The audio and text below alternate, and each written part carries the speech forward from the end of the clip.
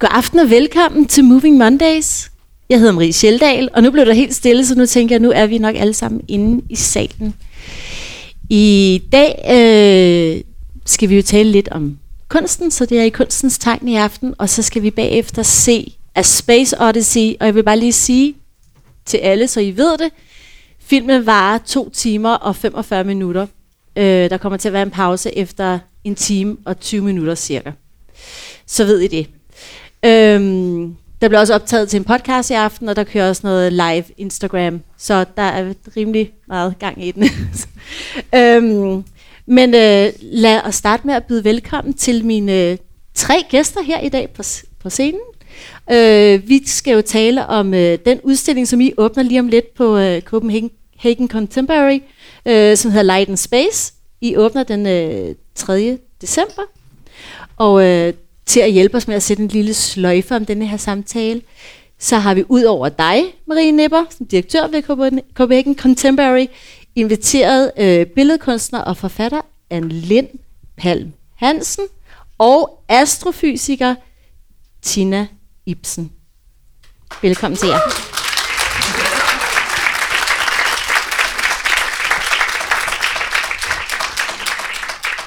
Og Marie, skal vi ikke lige starte hos dig? Fordi jeg tænker, der måske også kunne sidde nogle folk her i blandt publikum, som måske ikke helt ved, hvad Copenhagen Contemporary er for noget. Kan du ikke fortælle mig lidt om, hvad I er for en størrelse, og hvordan I skiller jer ud for de andre kunstinstitutioner, som findes i Danmark? Jo, meget gerne. Jamen, vi er jo nok en af de yngste danske kunstinstitutioner, fordi vi blev grundlagt i 2016, så vi er jo junior stadigvæk. Og det gjorde vi dengang på det nuværende Papirøen, men havde kun 1,5 år til at bevise vores værd og se, om sådan en institution som vores, den kunne bære. Og det er en institution, der fokuserer på samtidskunsten, på kunsten i det store format, altså den kunst, der kan have det lidt svært i de mere traditionelle, institutionelle former, som godt kan både larme og lugte og brede sig over alverdens medier. Og det var heldigvis tilfældet, at der var stor opbakning. Så i 2018 flyttede vi til Refshaleøen, hvor vi ligger nu, ude i det gamle BRV-værft, hvor vi har nogle fantastiske lokaler. Vi har 7.000 kvadratmeter med 9 meter til loftet på hver etage, og kæmpe haller uden søjler, hvilket kunstnere godt kan lide, fordi de kan lave rigtig, rigtig store installationer. Og det har vi også et par eksempler på den udstilling, vi åbner her den 3. december. Med stor åbningsfest 2. december, hvis der er nogen af jer, der har lyst til at komme til den. To brain. Kan du fortælle os lidt om den her udstilling, som nu kommer her den 3. december, som jo er, nu må du lige correct me if I'm wrong, Europas største lysudstilling indtil videre, eller kan vi sige verdens? Jamen, jeg tror godt, det er i hvert fald den største udstilling, jeg kender til, om den her amerikanske bevægelse, der hedder Light Space. Ja. Og som jo egentlig ikke er en bevægelse, men en samling af kunstnere, der begyndte at arbejde i 60'erne og 70'erne med lys og rum. Og dem har vi så sat sammen med en række samtidskunstnere for at vise, at nogle af de eksperimenter, de begyndte på i 60'erne, at de faktisk har både haft en stor indflydelse på kunsten, kunsthistorien, og også lever videre, kan man sige, nogle nye fortolkninger i nogle nye former og i nogle nye udtryk hos kunsten i dag. Kunne du komme med et eksempel på nogle kunstnere i dag, som lægger sig lidt op af den her bevægelse? Ja, altså mange af de kunstnere, som udgør hvad det vi kan kalde de historiske Light Space kunstnere. Og det er vigtigt at sige, at mange af de her kunstnere er jo stadigvæk fuldstændig live and kicking. Vi har godt nok en gennemsnitsalder på omkring 85, selvom Ann Linn er med til at bringe den nedad. så er det jo nogle ældre herrer og kvinder, vi har med at gøre. De var jo ikke så berømte i 60'erne og 70'erne, men nogle af dem er jo blevet sådan megastjerner på i hvert fald den internationale kunstscene. Og så har vi jo en række samtidskunstnere, vi har budt ind til at være med, og Ann Linn er jo en af dem. Så har vi også nogen som Olaf Eliassen, Jeppe Hein, danske kunstner, AVPD, som også er en dansk kunstnergruppe. Så har vi Anish Kapoor, som er en stor international britisk kunstner. Så har vi Anne Veronica Jansen, som er en belgisk kunstner, og Karin Sander, der er tysk. Så det er europæiske samtidskunstnere, vi bevidst er gået efter, fordi vi også gerne vil skabe sådan en kunstbro, lysbro, mellem europæisk samtidskunst og så den amerikanske kunst fra det sydlige Californien. Og det er jo også noget helt særligt der i det sydlige Californien. Det skal vi lige vende tilbage til. Men hvordan kan du beskrive den her udstilling? Hvad er det, vi kommer til at opleve? Altså nu har jeg jo siddet og læst lidt op på det og set lidt film og sådan. Hvad er det for noget, vi træder ind i? Jamen, der er mange forskellige artede værker. Som sagt er det den største udstilling, vi har lavet. Vi har normalt flere skiftende udstillinger samtidig, men den her udstilling fylder hele CC. Den fylder 5.000 ud af vores 7.000 kvadratmeter. De resterende 2, det er vores administration. Så det er alle udstillingshaller, der er proppet med kunst. Og det er alt fra store immersive installationer, som man kalder det, altså installationer, som man går ind i med kroppen og sanser, med hele sanseapparatet, både synet men også en kan man sige, emotionel og kropslig oplevelse. Og så er der også mere, hvad man kan kalde traditionel skulptur, som alligevel ikke er så traditionel, men som også kræver, at man bevæger sig for at opleve både det skift i farve og lys, der er. Så har vi maleri, akvarel med, som du har med, Ann Linn, og vi har også et videoværk, så vi har mange forskellige medier.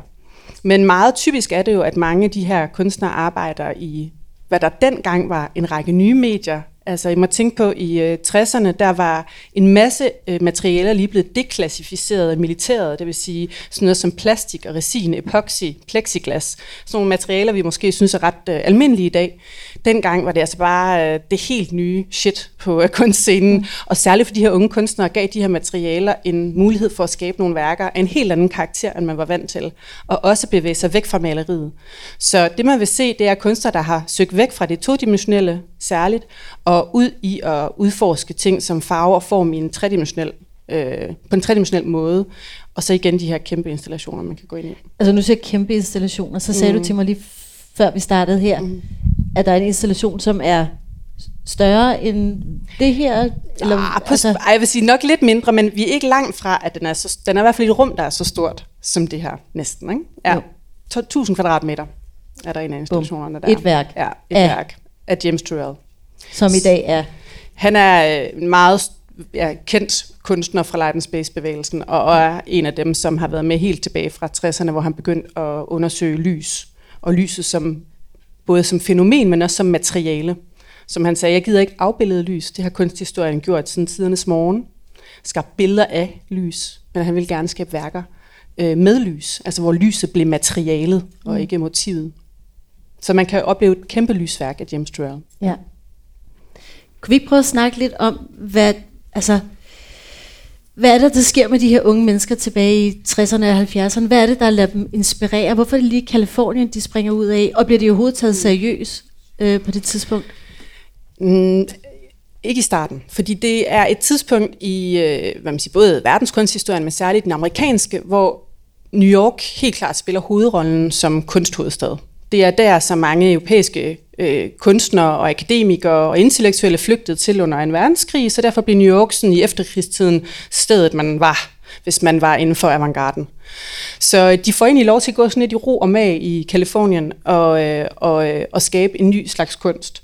Men de er selvfølgelig påvirket af det, der sker. Så ligesom mange andre amerikanske kunstnere, så er der mange af de her Light Space kunstnere, der starter som malere.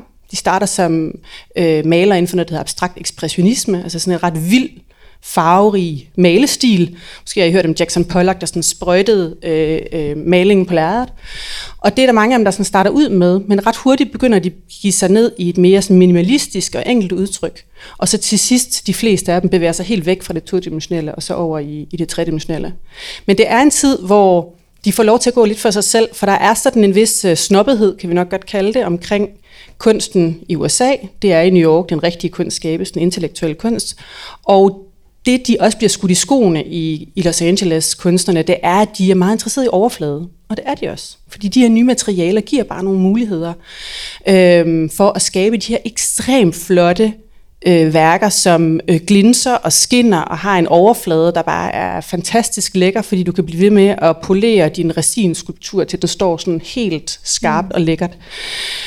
Og de er nok påvirket af det landskab, de også, vil man sige, begiver sig rundt i hver dag. Altså Los Angeles er en by, der voksede eksplosivt i starten af 1900-tallet, og derfor også udviklet både sådan en helt, visuel kultur i byen med et kæmpe byggeboom, et vejnet, neonskilte, reklameskilte, der også blev lavet i forskellige plastikmaterialer. Og så var der hele, naturen, der var havet, som gav en helt særlig, både luft, sådan rent fysisk luft, en klar, frisk luft, men også et vist lys. Og mange af kunstnerne flyttede ud til Venice Beach, som jo i dag er et ekstremt dyrt område at bosætte sig i Los Angeles, men dengang der kunne du altså få det for no money, for det var kun sådan et sted hippier og præ-hippier har det så været, og fattige kunstnere, surfer, og de surfede jo alle sammen. Og det var så, man kunne ikke rigtig tage dem seriøst i New York, ikke? For de surfede, og de kørte på motorcykler og hot rods, og lå på stranden. Og så var der også det her ørkenlandskab, de her kæmpe vidder, som der jo er, når du kommer til Californien, som også helt klart påvirkede kunstnerne, det her massive, åbne lærred eller canvas, hvor de lige pludselig også måtte forholde sig til en skala, der var meget større, end man måske havde mulighed for på de små atelier i New York. Så alle de her ting påvirkede kunstnerne. Men det, der nok påvirkede mest, det var, at nu i dag taler man jo om det sydlige Californien, der taler man om Silicon Valley. Dengang der var det altså Airspace Valley. Det var det NASA, som jo også blev oprettet i 60'erne. Hele det her rumkapløb gjorde jo, at der var en ekstremt stor rumindustri i Californien og en stor militærindustri. Og der kom alle de her materialer ud fra, og de her producenter, der lige pludselig kunne finde ud af at arbejde med de her materialer. Og kunstnerne kom ind i sådan nogle ekstremt nytænkende programmer, hvor de blev sat sammen med forskere fra for eksempel forskellige industrier, også fra rumindustrien, og sammen med dem udviklede værker. Så de arbejdede sammen med elektroingeniører, astrofysikere og alle mulige forskellige fagligheder til at udvikle deres værker. Så de blev meget inspireret af hele, det kan man sige, både den teknologi, men selvfølgelig også den stemning, der var omkring det rumkapløb, der var i gang, og hele den her koldkrigsstemning, og apropos den film, vi skal se senere, hele den sådan tanke om, hvad ligger der uden for mig, hvad ligger der uden for kroppen, hvad ligger der uden for den verden, som vi kender den. Ja. Så de var ikke bare nogle useriøse surfere? Bestemt ikke. Bestemt. Nej. Hvorfor blev det først anerkendt i dag? Hvorfor er det først, vi... Der er nok en række grunde til det. Igen, jeg tror, den her dominans af New York, den prægede også kunstkritikken i mange år. Altså, man gad ikke anmelde udstillinger i Californien, man tog dem ikke seriøst. Så kunsthistorien, både som skrivning, men også den udstillingshistorie, der har været, har lagt rigtig meget fokus på New York. Og det var altså også nogle kunstnere, som brød ret meget med traditionen, så de blev ikke lige grebet af store gallerister med tunge pengepunge, der kunne hjælpe dem med at forløse deres idéer, for det eksisterede ikke i Californien. Gallerierne var i New York, så der var simpelthen heller ikke den her købemasse. Der var ikke hele det supportsystem omkring kunsten, som der skal til, for at kunstnere har midler til at producere for. Så noget af deres bedste værk, eller i hvert fald deres mest ambitiøse værk, det er noget, de kan skabe i dag, ikke noget, de kunne skabe dengang. Så der er en række parametre, men der er også klart det parameter, at mange af de kvindelige kunstnere ikke havde svært ved at få plads i et meget mandedomineret kunstmiljø, og også vi er jo stadigvæk i 60'erne, hvor der var forholdsvis rigide kønsstrukturer, og det påvirkede også, at mange af kvindernes mænd, når de fik børn, så var det, de måtte tage sig af, og så kom kunsten i anden række. Så det er også noget, vi prøver at råde bud med på den her udstilling, ikke kun i forhold til kvindelige kunstnere, men i det hele taget brede kunstnerflokken meget mere ud, end den har været på tidligere udstillinger. Så vi har 27 kunstnere med, hvor der plejer at være en lille håndfuld. Og det må man sige. Og nu bliver jeg simpelthen nødt til lige før, at vi går over til jer og inddrager. Og så bliver jeg simpelthen, du bliver nødt til at tage mig en lille smule bag kulissen på det her, for jeg ved jo også, at der ligger et kæmpe, der ligger et kæmpe stykke arbejde bag sådan en udstilling her. Hvis du sådan lige skal prøve at forklare kort, hvad er det for en rejse, før vi når til den her udstilling? Altså du har vel været i gang, I har vel været i gang. Du har også været med til at finde Ann Linn, og altså hvor starter man hen? I transporterer nogle kæmpe værker fra USA, og kan du tage mig lidt bag scenen? Jamen, det er altid et kæmpe arbejde at lave udstillinger. Det er altid så hyggeligt, når mine venner spørger mig, hvad jeg laver efter en udstilling er åben, hvad jeg så skal. Jeg skal bare til at lave den næste, for det tager rigtig, rigtig lang tid. Men særligt den her udstilling har taget, jeg tror, vi startede fra... Vi landede på papirerne i 2018, så var det jo noget af det første, vi er i gang med at planlægge, vi gerne ville lave.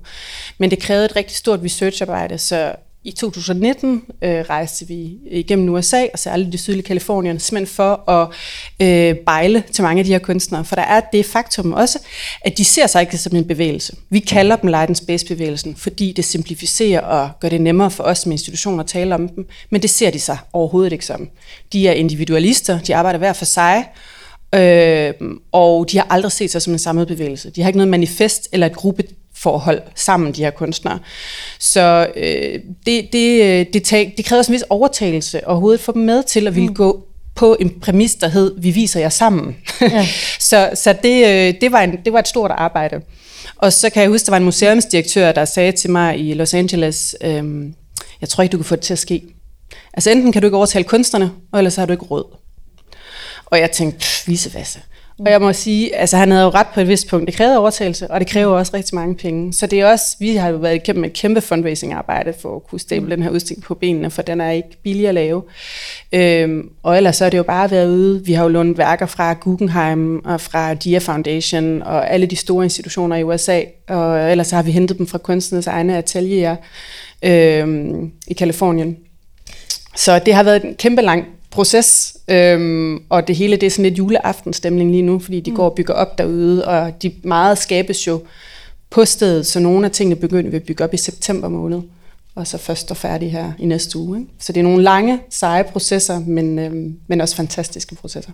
Ja, det kunne jeg sagtens forestille mig. Jeg forestiller mig også, at du er træt lige nu, og jeg kunne også forestille, at du er også i fuld gang med at sætte op, og altså udover at vi har de helt store kunstnere med for Light Space-udstillingen, og nogle af de helt store herhjemmefra også, så er du også rigtig god til at pege på nye talenter, eller nogle vi ikke har fået lov til at se endnu. Og der har vi jo dig, blandt andet, Ann Linn. Og jeg har simpelthen været så fræk at tillade mig at lade Marie fortælle lidt, hvad du har med, og hvorfor hvordan du er kommet med i udstillingen. Så jeg har på en måde givet dig ordet, og så har jeg alligevel givet det lidt til Marie, fordi vi snakkede lidt om det der med også at lade nogle andre sådan fortælle lidt om ens værker, hvad man ser sådan udefra. Sådan. Så jeg vil altså lige lade dig fortælle, Ann Linn. Ja, jeg kan faktisk ikke tage æren for Ann Linn på nogen måde overhovedet, men vi lavede rigtig meget research i forhold til den her udstilling, netop også fordi vi gerne ville vise, det er jo ligesom let at pege på de oplagte kunstnere, også de oplagte samtidskunstnere, fordi der er jo ikke nogen i tvivl om, at Olaf Eliassen står på skuldrene af de her kunstnere fra 60'erne og 70'erne, og at han har videreudviklet det i en særlig retning. Men vi kunne også godt tænke os at vise, altså, at der også er et bredere kig ind i nogle af de ting, som de arbejdede med i USA. Og så var det faktisk en god kollega, Therese Maria Gram, som introducerede os til Ann Linn i den her proces, vi var i, og sagde, jeg tror, at der er en kunstner, I skal se på. Og så mødtes vi med Ann Linn og så hendes værker, og der var det ret hurtigt klart, både at Ann Linn er en sindssygt dygtig kunstner og lavede nogle virkelig spændende projekter og værker, men også at der var en kobling, selvom du måske ikke sådan umiddelbart på den måde kobler dig på Light Space kunstnerne fra USA, men at der var nogle af de samme tanker og idéer gemt i dit værk, som der også blev fremskrevet der i 60'erne og 70'erne. Og det er blandt andet noget omkring lys og farve. Den hedder jo Light Space udstillingen, men når man siger lys, så siger man også farve, fordi lyset brydes jo. Det brydes i vores øjne i forskellige farver, det brydes igennem forskellige materialer, og det er noget, som de her kunstnere fra Californien har arbejdet meget med, men det er også noget, du arbejder meget med. Og du skaber de her fantastiske værker, som, altså I skal ud og se dem, og jeg kan sige, der er ikke der er et eller andet, lidt lige under 200, vi er et eller andet sted med 150-200, jeg har mistet. Ja, hvor mange er der egentlig? Ja. Altså malede værker er der omkring 170. Ja. 170 værker. Men de er ikke lige store. Nej, bevares. Ja. Men det er meget overvældende alligevel, når man står foran alle de her værker. Ikke? Ja, men jeg har også haft lidt tid. Ja. Vil du fortælle lidt om den tid, du har brugt på det, og den proces, du har arbejdet med, og hvordan du arbejder med de værker? Kan du prøve at beskrive det for os? Fordi at det er jo svært, når man sidder her ligesom og skal tale om et værk, som ingen måske ikke har set. Kunne du fortælle lidt og sætte dine egne ord på det? Og kunne du høre genklang i det, Marie sagde til dig, da hun ringede til dig og gerne ville have dig med? Eller hvordan reagerer man på sådan en? Jeg starter lige med at fortælle, hvor længe jeg har været i gang. Det var også mange spørgsmål. det var mange. Det er cirka 6 år siden, at jeg besluttede mig for, at nu går jeg ligesom med det her kunst. Og jeg havde de her teorier omkring farve og form, jeg ikke rigtig kunne få til og egentlig give mening for mig selv. Så jeg tænkte, nu vil jeg gerne regne den ud. Altså, der er noget, jeg er industriel designer, så der var Bauhaus med trekanter, firkanter og cirkel. Og så tænkte jeg, nu fører jeg den af. Og ligesom besluttede mig for, at jeg gerne ville kunne svare på noget, eller i det mindste have en eller anden troværdig værkbase bag mig, inden jeg udtalte mig eller viste noget. Og det har så taget de her 6 år, og så er det vel 2 år siden vi mødtes, eller sådan,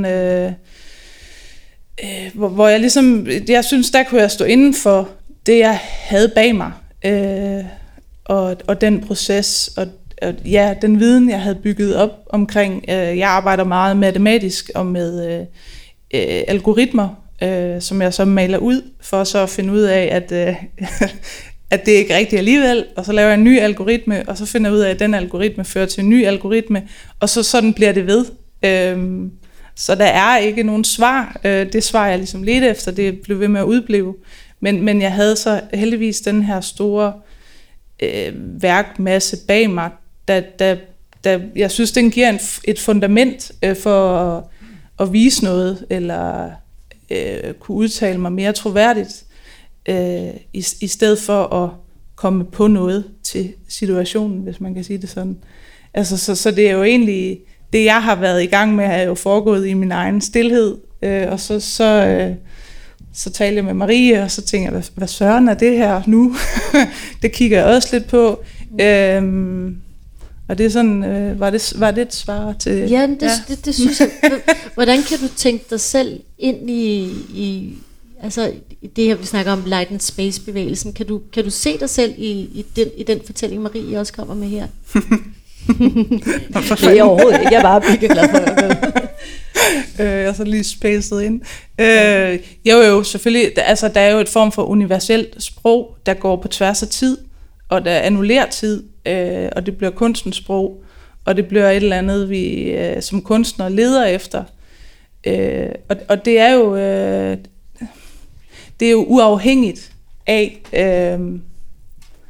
hvem og hvornår vi er, uden at det skal lyde for spacey. Men at det, jeg har siddet og nørdet med selv,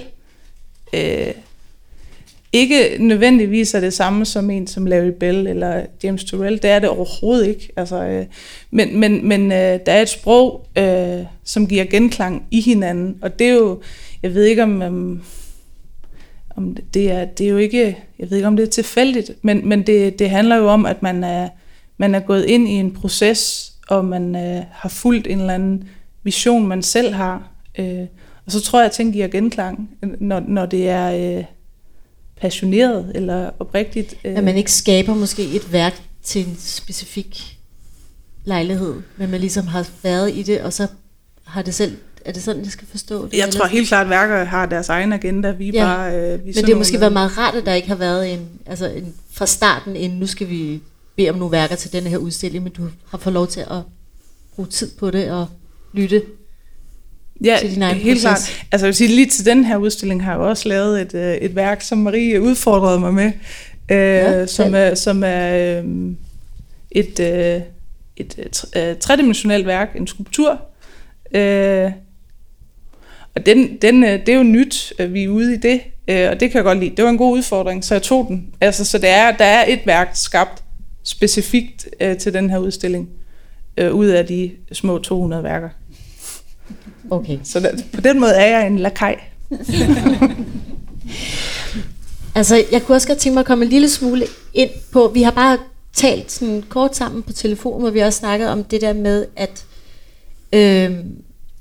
i de her 6 år, du har produceret det her, har du også taget et valg om at stå lidt ude for den etablerede kunstscene. Kan du sætte nogle ord på det? Og er du en del af den etablerede kunstscene nu? Og hvad er en etableret kunstner egentlig i dine øjne? Det er så dejligt. Og i dine øjne måske, Marie. Ja, altså, hvornår er man noget for musikken? Det håber jeg aldrig, man rigtig er. Altså, jeg håber, man så vælger man. Altså, jeg tror, det har været vigtigt for mig. Ikke, nu er jeg uddannet i Holland, så jeg havde jo ikke som sådan noget miljø herhjemme. Men det der med, at man kan nemt gå og læne sig op af hinanden, og det tror jeg ikke kun den gælder som kunstner, men man kan komme til at gå ind i nogle relationer eller nogle konstellationer, hvor der bliver en eller anden form for æstetisk agenda, eller noget, vi kalder for en sandhed imellem hinanden.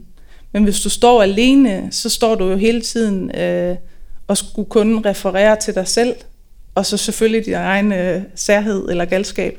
Men altså, det der med, at der er noget, der har en trend, eller en tendens, eller sådan et eller andet, det vil jeg gerne prøve for så vidt muligt at holde mig udenfor, velvidende, at jeg tror aldrig, man kan sådan helt annullere, at man er påvirket af andre, og af tendenser, og hvad er moderne, og sådan noget, men jeg har heller aldrig været ret god til at bosse ind, eller altså være en del af, altså selvfølgelig har jeg venner, men altså det var godt at vide. det har ikke rigtig interesseret mig, og jeg har været dårlig til det, at gå ind i nogle miljøer, hvor man ligesom kunne etablere sig, hvis man kan sige det sådan. Men hvad det etablerede miljø er, det tror jeg ikke engang, jeg selv ved rigtigt. Altså jeg tror, det ved du nærmest mere om, Marie, end jeg gør. Kunne du knytte nogle ord til det, eller? Ja, altså det er selvfølgelig lidt på vej ned af en anden, men bare sådan lige... Jamen altså det etablerede miljø er selvfølgelig det, som får, hvad man siger, plads på institutionerne og hos gallerierne og hos dem, der ligesom er med til at præsentere kunsten til et publikum. Men jeg vil sige, der er jo, og det er jo faktisk, altså jo mere vi taler sammen, går det også op for mig, at sådan metodisk er der jo mere og mere, du faktisk har til fælles med nogle af de kæmpe verdensstjerner med på udstillingen. En af dem værende Robert Irwin, som jo også i mange år for eksempel nægtede at have et studie, nægtede at sælge et værk, han ville så kun lave stedspecifikke ting, men ikke engang stedspecifikt, han kaldte det site-conditioned, altså noget, der var betinget af det sted, han blev inviteret til at lave noget.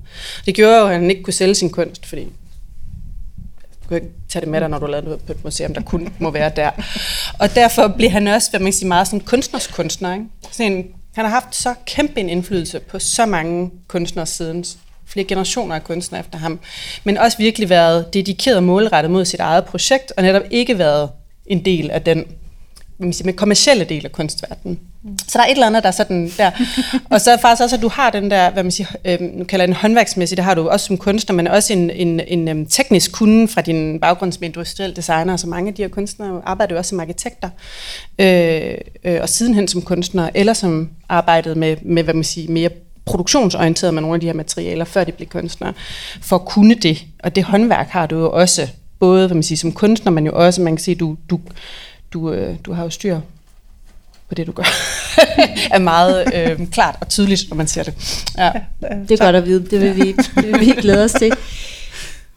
Tina, jeg skal prøve at bygge en bro til dig, fordi vi er så spændte på, at du er med.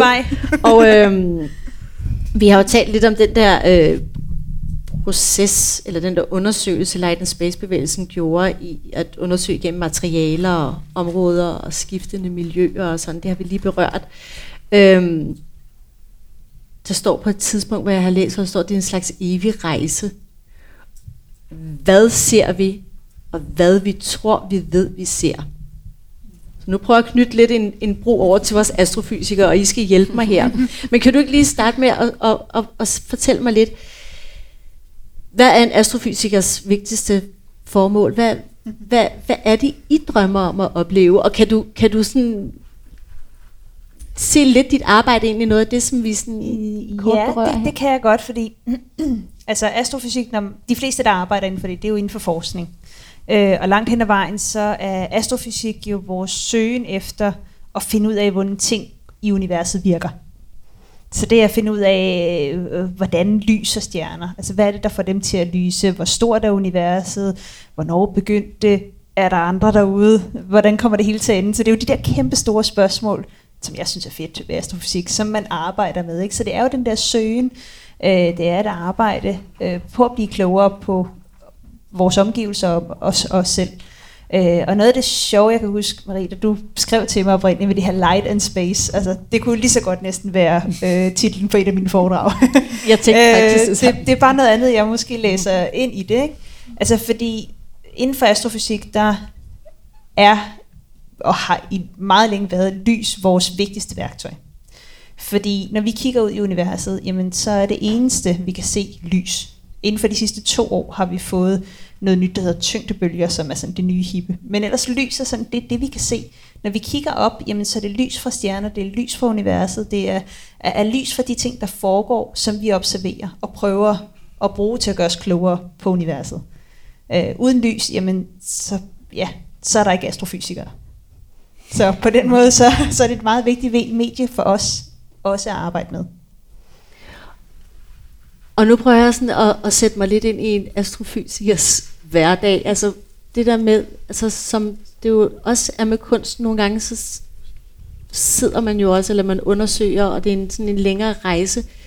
Man får måske ikke et resultat hver dag, men og jeg tænker lidt, at måske at sådan arbejdsprocesserne kunne være lidt det samme. Jamen, bestemt. Altså, nu arbejder jeg jo ikke inden for forskning mere. Jeg får bare lov til at fortælle om alt det hårde arbejde, en masse andre gør. Men altså, det er jo en søgen efter noget. Så det er jo, man stiller sig nogle spørgsmål. Jeg kunne forestille mig, det er lidt det samme. Man har nogle idéer, man har nogle spørgsmål, man gerne vil arbejde med at blive klogere på. Så finder man ud af, jamen, hvordan skal jeg arbejde med at blive klogere på det. Man undersøger det, så kommer der nogle nye spørgsmål. Og det er noget af det, der er super fedt, også for os med, nu snakker vi om hele den her light space bevægelse, blev muliggjort, fordi man fik adgang til nye materialer. For os der er det, hver gang der kommer et nyt teleskop. Altså hver gang der kommer et nyt instrument, der er bedre end det, vi havde før, så ser man ofte meget af det, man forestiller sig, man ville se, men så kommer der også alt det, man ikke havde drømt om, vi ville finde. Og derfor så er der altid stor begejstring, når de næste teleskoper bliver sendt op. Og vi går så ikke og glæder os til den 3. december, men den 18. december, når det nye store teleskop, der hedder James Webb Space Telescope, skal sendes op. Fordi den kan kigge på lys, et helt andet lys, end vi har kunnet få rummet før. Og det betyder, at vi måske for første gang kommer til at se planeter, hvor liv kan eksistere. Eller hvordan de første stjerner blev dannet i universet for 13, something, det ved vi ikke helt, milliarder år siden. Og det kan vi lytte til i din podcast også? Det kan man i hvert fald, ja. I det. Og hvis man har lyttet til den, så ved man, at jeg glæder mig mere til den 18. december end til juleaften. Men jeg kunne godt tænke mig at vende lidt tilbage med det der, du siger med, at uden lys, ingen astrofysik. Du forklarede mig noget den anden dag med speed of light. Og, altså, kan du fortælle os lidt om, hvordan vi oplever lyset? Altså, jamen altså, lys er også det, vi kalder elektromagnetisk stråling. Og vi kan se en lille smule af det. Det er det, vi kalder synligt lys. Og alle de farver, vi kan se, jamen det er forskellige bølgelængder af lys. Så lys er bølger. Sådan, ja, bølger. Lange bølger i det synlige spektrum, det er rødt lys. Korte bølger er blåt og violet. Men udover det, hvis man gør dem endnu længere, så kommer man til det infrarøde eller radiobølger. Og det er nøjagtigt det samme som lys. Vi kan bare ikke se med vores øjne. Det samme gælder sig med UV-stråling, gamma-stråling, røntgenstråling osv. Det er lys, der er så korte, at vi ikke kan se det. Så vi har jo hele det her store spektrum. Men fælles for alt lys, det er, at det bevæger sig med lysets hastighed, som er ca. 300.000 km i sekundet. Så lys kan rejse 7,5 gange rundt om jorden på et sekund. Det er det hurtigste, vi kender til.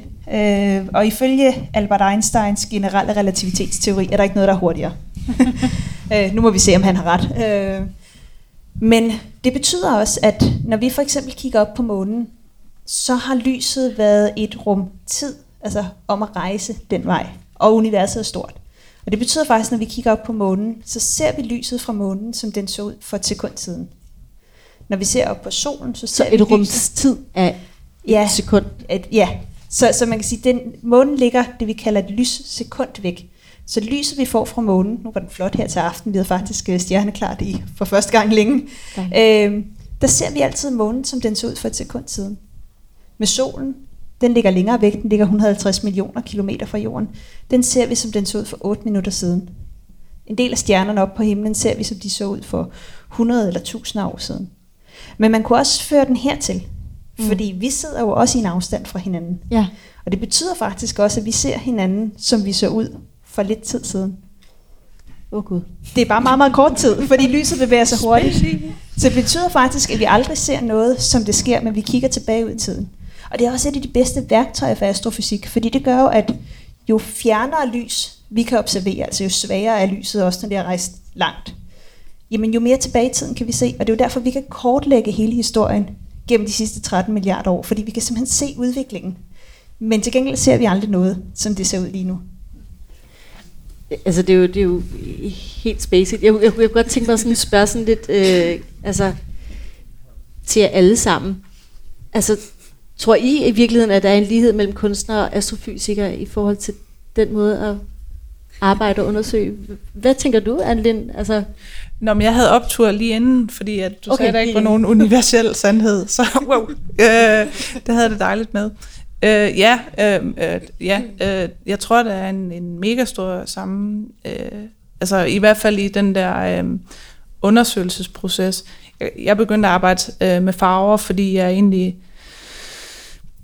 for nogle år siden fik en opgave, hvor jeg skulle tegne nervebaner i et øje, i forhold til, hvordan lyset, når det ramte øjet, vinklen af øjet, og så ind i nervebanerne, at det er, vi ser heller ikke farver ens.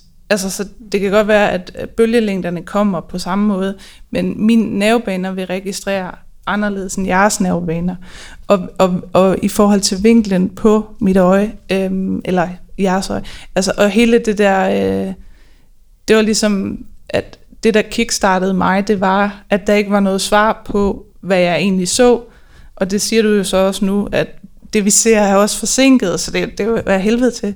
Men altså, det var ligesom det der med, at jeg sådan helt kunne syre ud med de der nervebaner, og så kunne jeg tegne hjernen, og det hele det kørte bare. Og det var dejligt. Men det der, at der ikke er noget konkret svar, men så er der alligevel, svaret må jo være i undersøgelsen.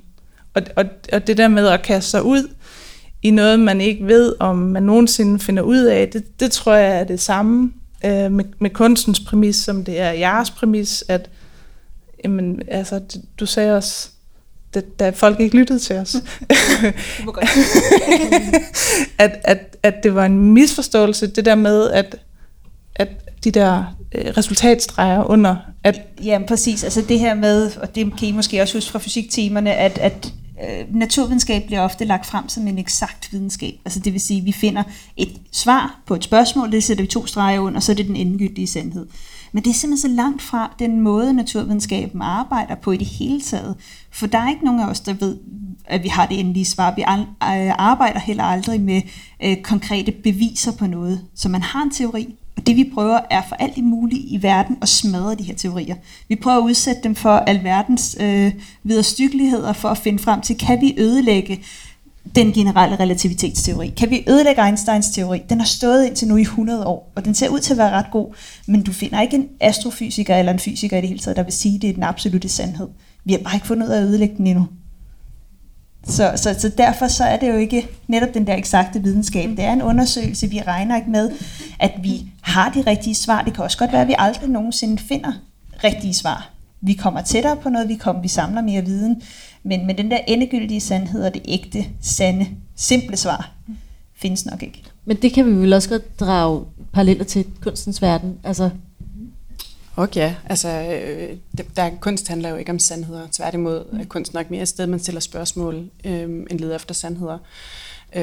Og der er rigtig mange ting i det, I begge to har sagt, som jo giver god mening, også i forhold til den her udstilling. Altså det med lyset og den forsinkelse, som er sådan dejlig afmonterende, så behøver man ikke hele tiden prøve at være med forkant med ting, for det kan man alligevel ikke. Og, men det var jo noget, som, altså det du sidder og fortæller, det er helt klart den samtale, mange af de kunstnere, som vi er med på udstillingen, har haft med astrofysikere i 60'erne og 70'erne, fordi det kan vi læse direkte i deres værk, at de går væk fra både at tro på synssanden som dominerende sans, hvor med du oplever verden eller kunsten for den sags skyld, til at arbejde med perception, altså med den måde, du erfarer verden på.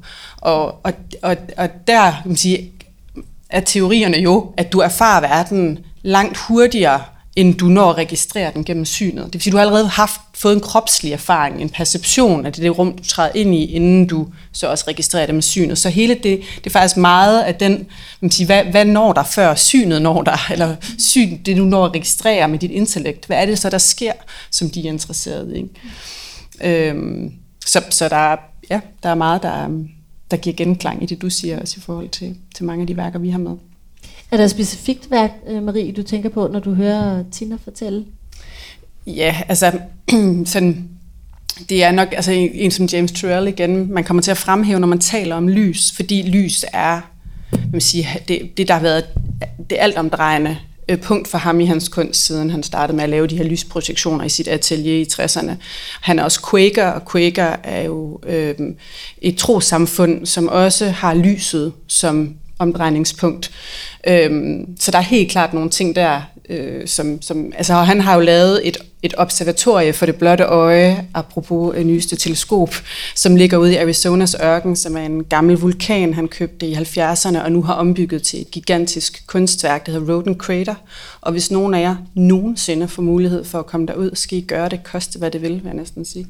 For det er fuldstændig vanvittigt. Altså det er vores dags pyramideprojekt, og han har ombygget den her vulkan siden 73 til en række af observatorier, men observatorier for det blotte øje, hvor du kigger op på himlen og oplever det naturlige lysskiften, både dag og nat, og hele den stjernehimmel, der er, og hele kraterets værker er lagt efter særlige astronomiske hændelser, nu begår jeg mig på glatis, men hvor han hele tiden kompenserer for universets udvidelse. Så de fleste af værkerne kan faktisk opleves mest præcist om 2000 år. Spacey. Det er jo et splitsekund inden for astrofysik. Præcis. Ja, vi skal lige blive hængende lidt endnu. Ja, fuldstændig. Apropos tidsfornemmelse, så vi har jo også en lang film foran os.